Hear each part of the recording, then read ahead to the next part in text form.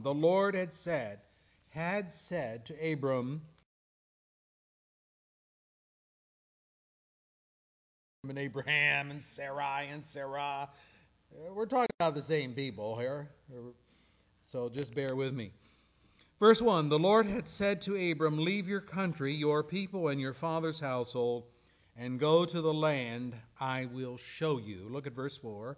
So Abram left as the Lord had told him.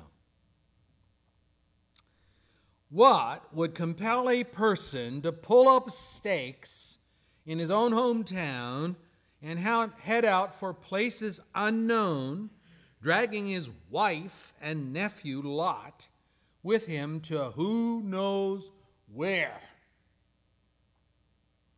Seemingly, this is about the most insane and irresponsible action anyone could take. Who in their right mind does something like this? What could Abraham have been thinking? Was he thinking? What circumstances fell into place that gave Abram the resolve to do what appears to the onlooker as a very irrational act? I mean, put yourself in his sandals for a moment. Would you have responded this way? Be honest.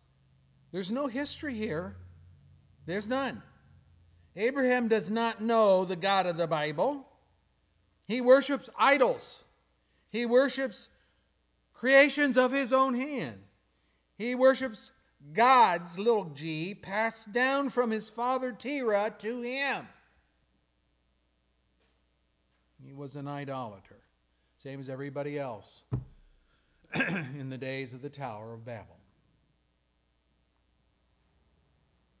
But I wonder if that could be the clue. Think about this. I mean, what do we know about idols, the things that men make and say are gods? Well, David gives us this account. He writes, our God is in heaven. He does whatever he pleases. But their idols, referring to the nations, are silver and gold made by the hands of men. They have mouths, but they cannot speak. Eyes, but they cannot see. They have ears, but they cannot hear. Noses, but they cannot smell. They have hands, but they cannot feel. Feet, but they cannot walk. Nor can they utter a sound with their throats.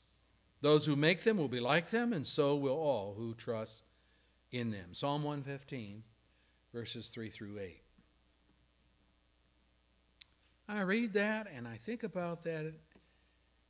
And if there were one word that we could use to label the activity now of idols, it could be the word impotent. Impotent.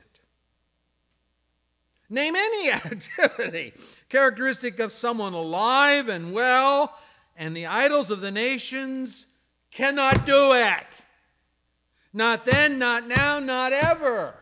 Name any activity. David emphasizes this when, after saying they have mouths but cannot speak, he adds the thought, nor can they utter a sound with their throats. This is not redundant. David is saying that the idols cannot converse in the language of men, but beyond that, they cannot even grunt out a sound of sorts like the beasts of the field, who at least have a way of letting their presence be known.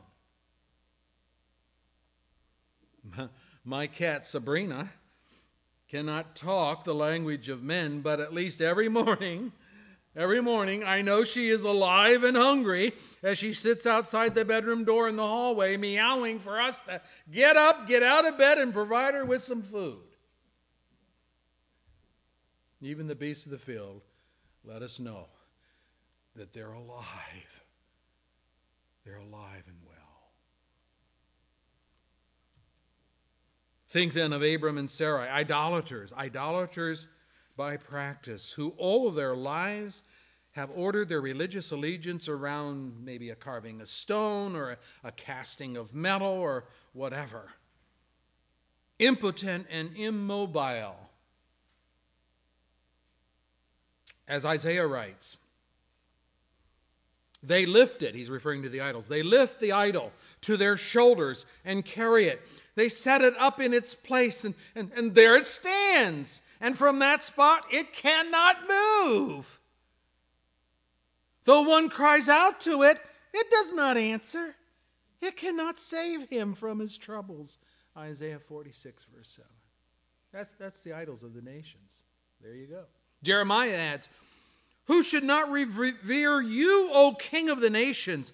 This is your due. Among all the wise men of the nations and in all their kingdoms, there's no one like you. They are all senseless and foolish. They are taught by worthless wooden idols. Hammered silver is brought from Tarshish and gold from Uphaz. What the craftsman and goldsmith have made is then dressed in blue and purple, all made by skilled workers. But the Lord is the true God. He is, get it now, the living God, the eternal King. When he is angry, the earth trembles. The nations cannot endure his wrath. Tell me this, these gods who did not make the heavens and the earth will perish from the earth and from under the heavens. But God made the earth with his power. He founded the world by his wisdom, stretched out the heavens by his understanding. When he thunders, the waters in the heavens roar. He makes clouds rise from the ends of the earth. He sends lightning with the rain and brings out the wind from the storehouses. Everyone is senseless and without knowledge. Every goldsmith is shamed by his idols. His images are a fraud. They have no breath in them. They are worthless, the objects of mockery. When their judgment comes, they will perish. Jeremiah 10, verses 7 through 15. Now you might think that such idolatry is for third world cultures of the world. Places like the Amazonians in Amazon, or the Aborigines from Australia, or the Hindus from India, or the Buddhists from China. You might think, we Americans, we would never be so foolish as to bow down to a piece of wood or a casting of precious metal. I was talking to Rick, Laurie's husband, about the fact that America, the USA, does not seem to have any special mention in Scripture. Have you thought about that? It's almost as though the Holy Spirit has glossed over our very existence, except possibly for the description in the Revelation which describes the worship of Babylon, the very nation, emerging from the ruins of the Tower of Babel, Genesis 11. And it describes Babel in these terms, Babylon, when the kings of the earth who committed adultery with her, and it's not talking about sexual things with regard to a city, but it's talking about the fact that they have deserted God and went a-whoring after other gods, and God considers that to be adultery. So here's the way he words it. When the kings of the earth who committed adultery with her and shared her luxury see the smoke of her burning, they will weep and mourn over her. Terrified at her torment, they will stand off afar and cry, woe, woe, O great city, O Babylon, city of power. I think of the many cities of power that we have in the United States. Probably New York City comes to mind, San Francisco, another one, Chicago, another one, Philadelphia, another one. Detroit at one time, but Detroit isn't doing too well. Oh, city of power. In 1 hour your doom has come. The merchants of the earth will weep and mourn over her because no one buys their cargoes anymore. Cargoes of gold, silver, precious stones and pearls, fine linen, purple, silk, and scarlet cloth, every sort of citron wood, and articles of every kind of ivory, costly wood, bronze, iron, marble, cargoes of cinnamon, spice, incense, myrrh, frankincense, cargoes of wine and olive oil, fine flour and wheat, cattle, sheep, horses, carriages, bodies and souls of men. Wow. Opulent wealth, you see. They will say, the fruit you longed for is gone from you. All your riches and splendor have vanished, never to be recovered. The merchants who sold these things and gained their wealth from her will stand far off, terrified at her torment. They will weep and mourn and cry out, woe, woe, O great city, dressed in fine linen, purple and scarlet, and glittering with gold, precious stones and pearls. In 1 hour such great wealth has been brought to ruin. Every sea captain, all who travel by ship, the sailors and all who earn their living from the sea, will stand far off, and when they see the smoke of her burning, they will exclaim, was there ever a city like this great city? And they will throw dust on their heads, and with weeping and mourning cry out, woe, woe, O great city, where all who had ships on the sea became rich through her wealth. In 1 hour she has been brought to ruin. Rejoice over her, O heaven. Rejoice, saints and apostles and prophets. God has judged her for the way she treated you. Revelation 18, verses 9 through 20. I don't know if that's America, but you know what? It sure sounds like America. Or it sure sounds like the cities of America. And it sure sounds what America is doing to the saints, the prophets, and the apostles in our day. I just heard on the news this morning some football player, after making his first touchdown in the game, kneeled in the end zone and said a prayer to God, and he was reprimanded and punished for doing that.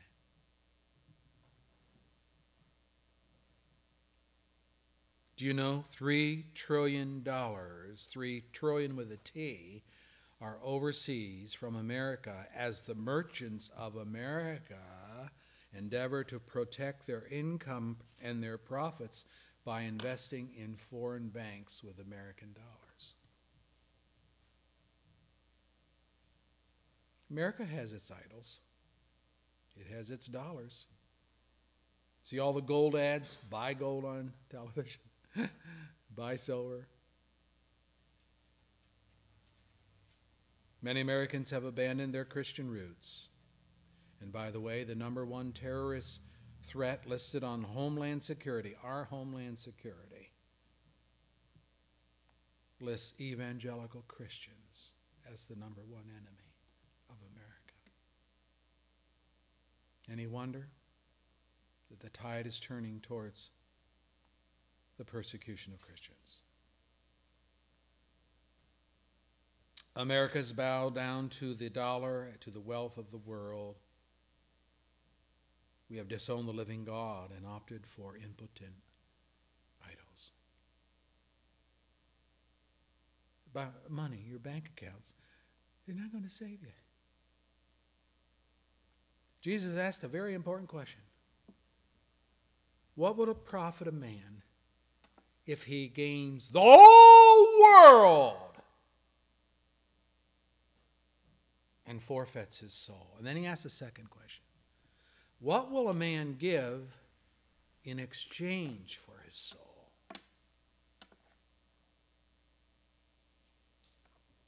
Billionaires out there, millionaires out there, does God need your money? Can you buy your way out of hell?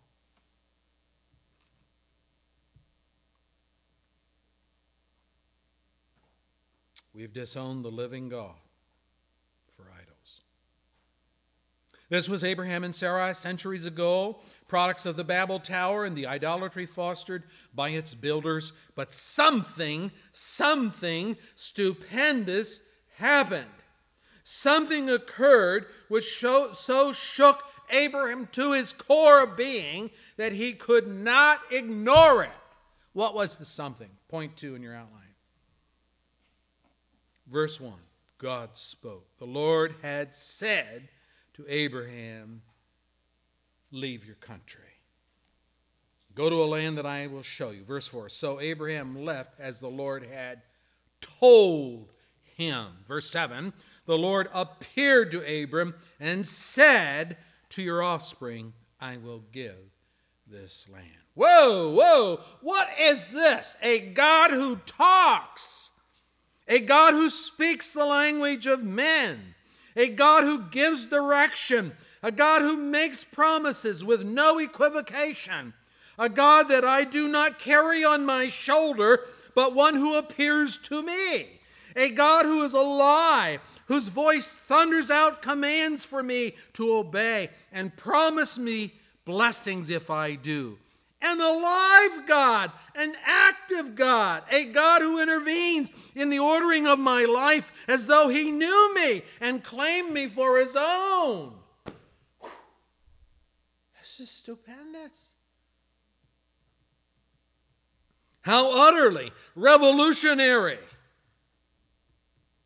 The God who speaks. Oh, it had occurred once before when men had abandoned God for idols in the days before the flood. But Noah's flood taught his descendants nothing. They soon reverted to their idolatry, and God was as silent as ever till Abraham, till Sarai. Once again, God broke silence as he abandoned the nations to their superstition and lies and reached down to two nobodies to make of them a nation of people who would listen to the God who speaks. Wow. Think about that. The writer of Hebrews puts it this way. In the past, God spoke to our forefathers through the prophets at many times and in various ways. But in these last days, he has spoken to us by his Son, whom he appointed heir of all things, and through whom he made the universe. Hebrews 1, verse 1 and 2. Or again, we are warned, he writes, but you have come to Mount Zion. You have come to the heavenly Jerusalem, the city of the living God. You have come to thousands upon thousands of angels in joyful assembly, to the church of the firstborn, whose names are written in heaven. You have come to God, the judge of all men, to the spirits of righteous men made perfect, to Jesus, the mediator of a new covenant, and to the sprinkled blood that speaks a better word than the blood of Abel. See to it that you do not refuse him who speaks. Wow. If they did not escape when they refused him who warned them on earth, how much less will we if we turn away from him who warns us from heaven?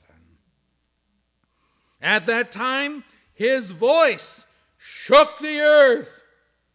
But now he has promised once more, I will shake not only the earth, but also the heavens.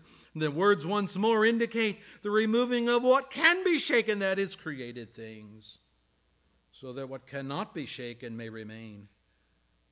Therefore, since we are receiving a kingdom that cannot be shaken, let us be thankful and so worship God acceptably with reverence and with awe, for our God is a consuming fire. Hebrews chapter 12, 22 through 29. God spoke to Abraham and Sarai, and he has continued to speak throughout the Old Testament times. And his prophets have written it down. Do you know that no one in the day of judgment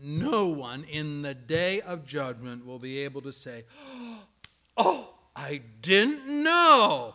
No one ever told me. Our God is the communicating God. He has laid out before us in the Bible his plan, his will, his expectations, and his resolve.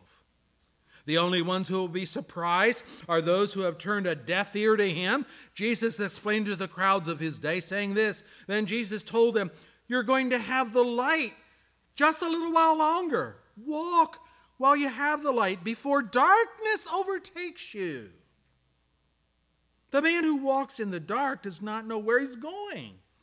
Put your trust in the light while you have it, so that you may become sons of the light. When he had finished speaking, Jesus left and hid himself from them. And even after Jesus had done all these miraculous signs in their presence, they still would not believe in him.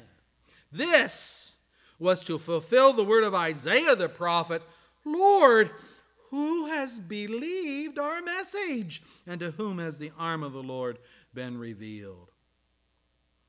For this reason, they could not believe, because as Isaiah says elsewhere, he has blinded their eyes and deadened their hearts, so that they can neither see with their eyes, nor understand with their hearts, nor turn, and I would heal them. Isaiah said this because listen to this. This is speaking about Isaiah. Isaiah said this because he saw Jesus' glory and spoke about him. John 12, 35 through 41. The words of Christ, our Savior himself. Brethren, God has spoken. But are we listening? Let me tell you, Abraham and Sarah listened. That must have been such a revolutionary day when God appeared to them in vision or in theophany and spoke. And what did he speak? Oh, wow. Well, he spoke a covenant. You have it here in our text. Notice firstly that if you're going to make a promise, the promises are only as good as the person behind the promise. You all know that, right? A father trying hard to have some quality time with his family says to his children, you know, I know of late that Dad has been working very long hours and I haven't had much time to spend with you kids, but I promise that this Saturday we will grab our fishing gear and we're going to head off to Houghton Lake for a day of fun and fishing. But Friday night into Saturday, a large squall rolls into the area. The wind is blowing so hard that it's raining horizontally. You've seen that at times. And it becomes obvious that the outing will have to be canceled. Dad's promise came to a screeching halt because while his intent was true and genuine, he could not control the weather, which, as it turned out, would have made it both foolish and dangerous if he had pressed on to keep his promise. So he has to relent. He has to say to his kids, yeah, we'll have to do it another time. This is the way it is with our promises. Because as human beings, we have no crystal ball to observe the future, and what is even more relevant, we have no power to change the future. We must bow to many externals that enable or disable our participation in life. Health issues. Some of you are struggling with those things right now. Money to afford things. Cooperation of friends and relatives. Your work schedule. The law or rules of the land in which you live. The Lees were talking about that at our mission conference. That there are certain rules in Romania that restrict what they can and cannot do in the Christian outreach of the gospel, working with the youth of Bucharest. They got to abide by the rules or they're going to get arrested and shut down.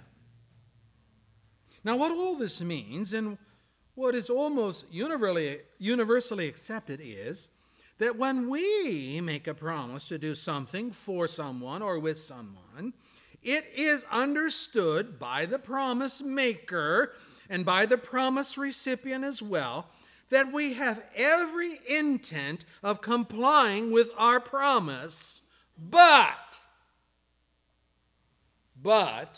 circumstances may arise which will force us to forfeit our decision. And unless we are pathological liars that nobody trusts, people will generally cut us some slack if we have to break our promise for unforeseen or uncontrollable events. That's the way promises work among men. But let me tell you that none of these limitations affect our promises as they apply from God. They do not apply to God because there are no unforeseen or uncontrollable events which arise to hamper God's promises. God is omniscient, which means he knows all, and he is omnipotent, which he controls all. He knows all and all there is to know about all, and no one nor thing, no thing, nothing can thwart his intent. Wow. Let me read it to you from Scripture, from Isaiah. Remember the former things, those of long ago. I am God, and there's no other. I am God, and there's no one like me. I make known the end from the beginning. From ancient times, what is still to come. I say, my purpose will stand, and I will do what I please. From the east I summon a bird of prey, from a far-off land, a man to fulfill my purposes. What I have said, that will I bring about. What I have planned, that will I do. Ooh, this sounds very different, doesn't it, from our promises. Isaiah 46, verse 9 through 11. Or again, I have revealed and saved and proclaimed. I, and not some foreign god among you. You are my witnesses, declares the Lord, that I am God. Yes, and from ancient days I am he. No one can deliver out of my hand. When I act, who can reverse it? Isaiah 43, verse 12 and 13. The implied answer is, if I do something, there ain't nobody that can undo it. The psalmist agrees, I know that the Lord is great, that our God is greater than all gods. The Lord does whatever he pleases, in the heavens and on earth, in the seas and all their depths. Psalm 135, verse 5 and 6. And Solomon reminds us, there is no wisdom, there is no insight, there is no plan that can succeed against the Lord. The horse is made ready for the day of battle, but victory rests with the Lord.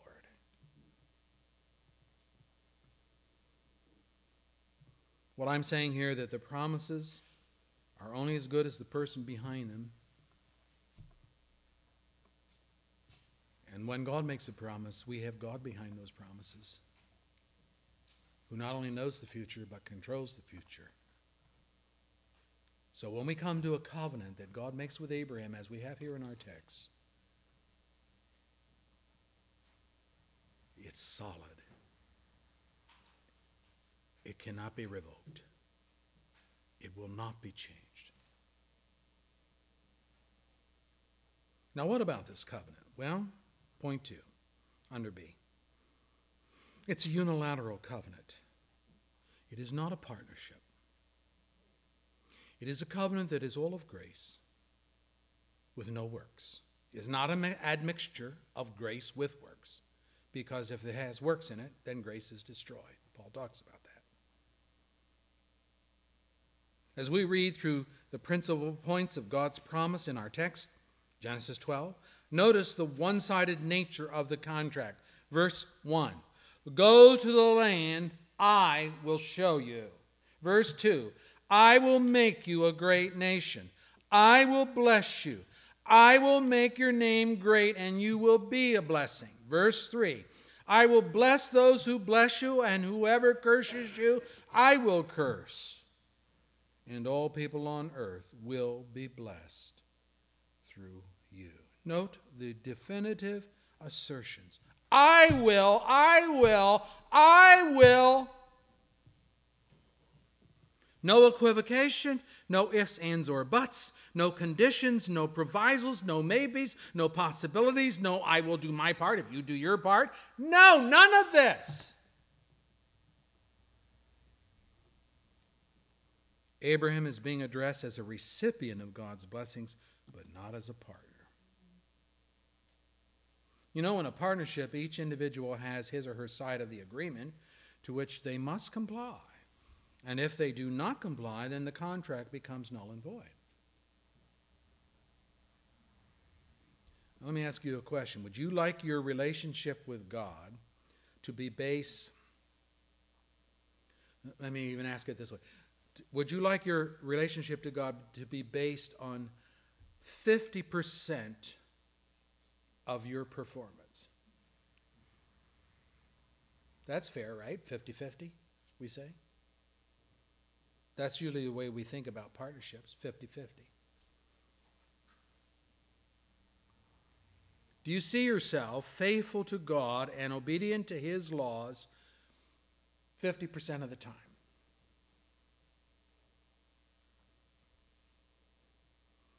Solomon writes, "This only have I found. God made man upright, but men have gone in search of many schemes." Ecclesiastes 7, verse 29. Sin ruined what God made upright. And so much so that Isaiah tells us all of us become like one who is unclean. Now notice this next phrase.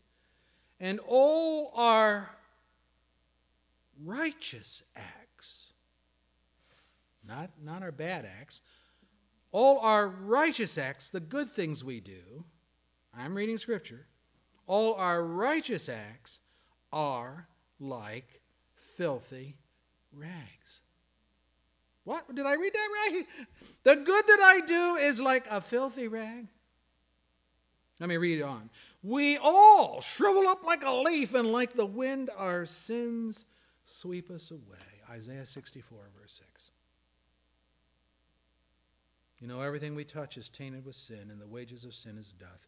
Even the green leaves, symbolic of life and energy, they shrivel up. They cover the landscape with brown, shriveled deadness, which the wind sweeps away. And that's our legacy. That's what we produce. And this is why God's promise made to Abram and Sarai and their descendants must have and did have a one-sided covenant. In biblical times, such covenants were signed, sealed, and delivered in blood. Such covenants were taken very seriously, certainly based on more than making a verbal promise.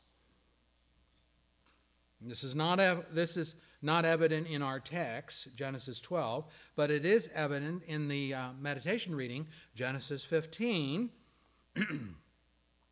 at what has been called the ratification of the covenant. Here in 12, God is just saying what the promise is going to be.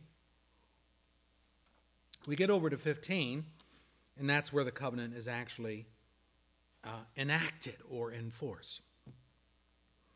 Of that chapter, verse 7 says, I am the Lord who brought you out of Ur of the Chaldees. So we are some years later, right? And God is coming to Abraham and says, you know, I'm the God that said, go to a land that I'll show you. I'm the one that brought you out of Ur of the Chaldees to give you this land to take possession of it. But Abraham said, O sovereign Lord, how can I know that I shall gain possession of it?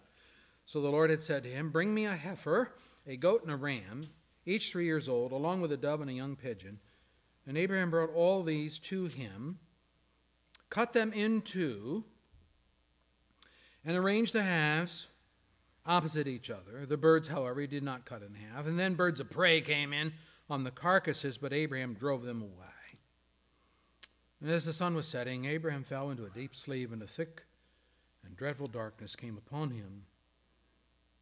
And then the Lord said to him, know for certain that your descendants will be strangers in a country not their own, and they will be enslaved and ill-treated 400 years. But I will punish the nation they serve as slaves, that's Egypt, and afterwards they will come out with great possessions. When the sun had set and darkness had fallen, a smoking brazier or a fire pot with a blazing torch appeared and passed between the pieces. And on that day the Lord made a covenant with Abram and said, to your descendants I give this land, from the river of Egypt, that would be the Nile, right, to the great river, the Euphrates. Genesis 15, verse 7 and following. Now Jared has a chart for us that he's going to put up. Just a simple thing to kind of show what's being done here. All of the ingredients are here as part of the ritual of ratifying Old Testament covenants. Animals are sacrificed. They're divided into pieces left and right, forming a walkway or an aisleway between them.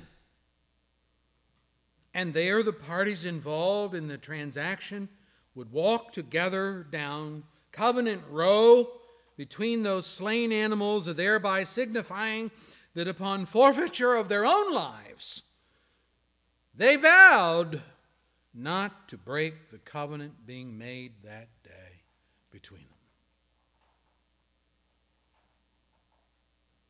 If this were a partnership covenant, we would expect God and Abraham to walk Covenant Row together, each sealing their part of the bargain by the blood of the animals slain, and vowing not to break covenant upon penalty of death. But this is no normal ratification. Where is Abraham? Yes, he gathered the appropriate animals. Yes, he sacrificed them. Yes, he divided them left and right to form a walkway. Yes, as best he knows, Abraham is ready to do his part in keeping the covenant.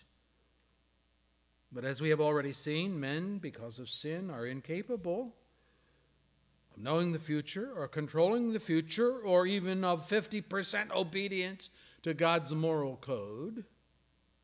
So if this covenant is to have any hope of fidelity and completion, it cannot depend on Abraham doing his part, as we say.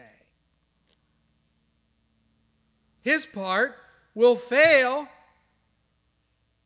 because he will fail. His good intentions will end in wishful thinking.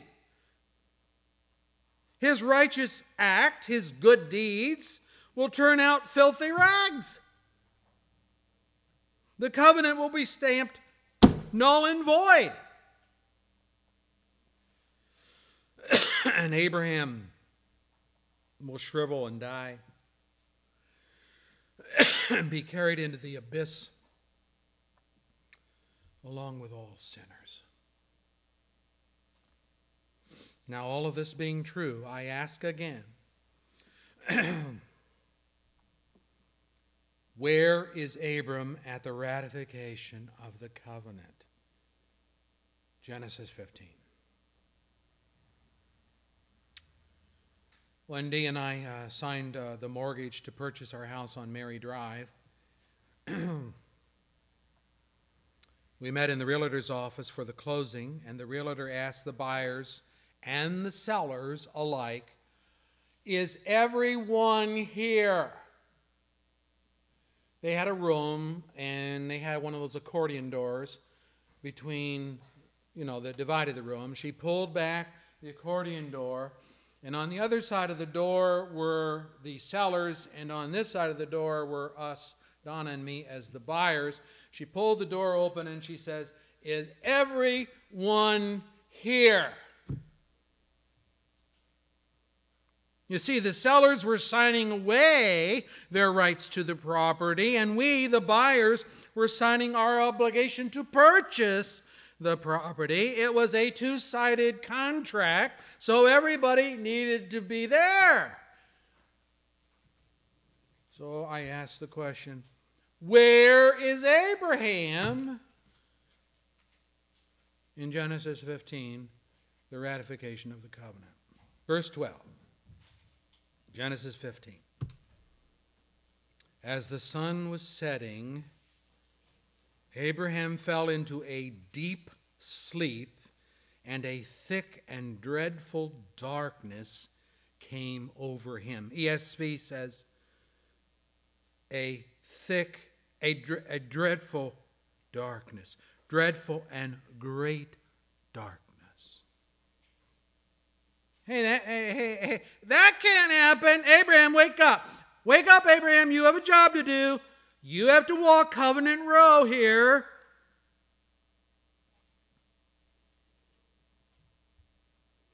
You have to ratify the covenant. This is no time for you to be sleeping. But Abraham didn't wake up. He was in a deep sleep, a dreadful darkness. He was in a coma of sorts. His eyelids were so heavy he couldn't open his eyes, let alone walk Covenant Row. And we think, whoa, this is terrible. At the very moment when God is willing to enter into agreement to bless Abraham and his descendants with all those I wills that we read about in Genesis 12, the man is conked out, sound asleep. But on second look, it isn't terrible at all. Given what we know about man and their failures to keep their word, it's better if Abraham continues to sleep. It's better if he remains comatose. Oh, but then how will the promise come to be? How will the covenant be ratified and enforced and fulfilled? And who will see to it that all of its promises and conditions are kept? Can there even be a covenant without Abraham's participation? God, you have to do something. And God answers, verse 17 of Genesis 15.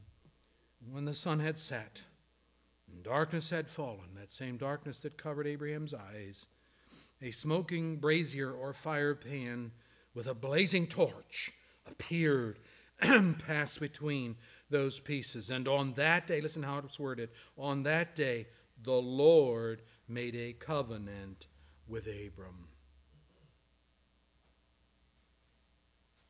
It doesn't say that Abraham made a covenant with God. Why the fire or torch? Our God is a consuming fire. Hebrews 12. Verse 29. Salvation, brethren, is not a partnership. God doing his part, you doing yours. That was the Galatian error. We have it in the New Testament. No, it is all 100% of God's doing. Abraham was a righteous man, but not righteous enough to contribute his share of a covenant agreement with the holy and perfect God. He was a good man, but as Jesus explained, not good enough. No one is good except God alone, said Jesus, Mark 10, verse 18. And so Jesus puts it to us and to all of his children, as he did here with Abraham in symbol form. He puts it out in word form. Jesus says, you did not choose me. You did not choose me, but I chose you. And I appointed you to go and bear fruit, fruit that will last. And then the Father will give you whatever you ask in my name. John 15, verse 10. You're blessed because of me, not because of you. The covenant is unilateral. It's all of grace. Not part grace, part works. It's not a partnership. It's all of God's doing from start to finish. You know what that does? That makes us feel about like this. And it makes God like this. Amen. Right? Our God is a great God and greatly to be praised. And our roots go all the way back to Genesis 12 and Genesis 15. When God took Abraham and set him over here under a tree and caused him to fall into a deep sleep. I don't need you, Abraham, to keep this covenant. I'm making this promise to you. I will, I will, I will, I will, I will. You just sit there and receive it as a blessing of God. In you, all the families of the earth will be blessed because I'm going to bring Messiah through you. I'm going to save the nations. I'm going to save your descendants, not you. Amen. Oh, what a great God we have. That's mercy. That's grace. We get all the blessings, don't have to do the work. Christ did the work. You really think you're going to add to Christ? I don't think so. Let's pray. Our Father, we thank you for grace. Help us to understand grace. It's not something that is easy for us to accept. We have such a good opinion of ourselves that we think there must be something I can contribute to this whole salvation process. Don't I have to believe? Don't I have to repent? To be sure we do. But is the faith that acknowledges Christ, is the repentance that turns us away from our sin which we love and are by nature, are those innate in man, or are they the gifts of God? Scripture teaches us, Lord, that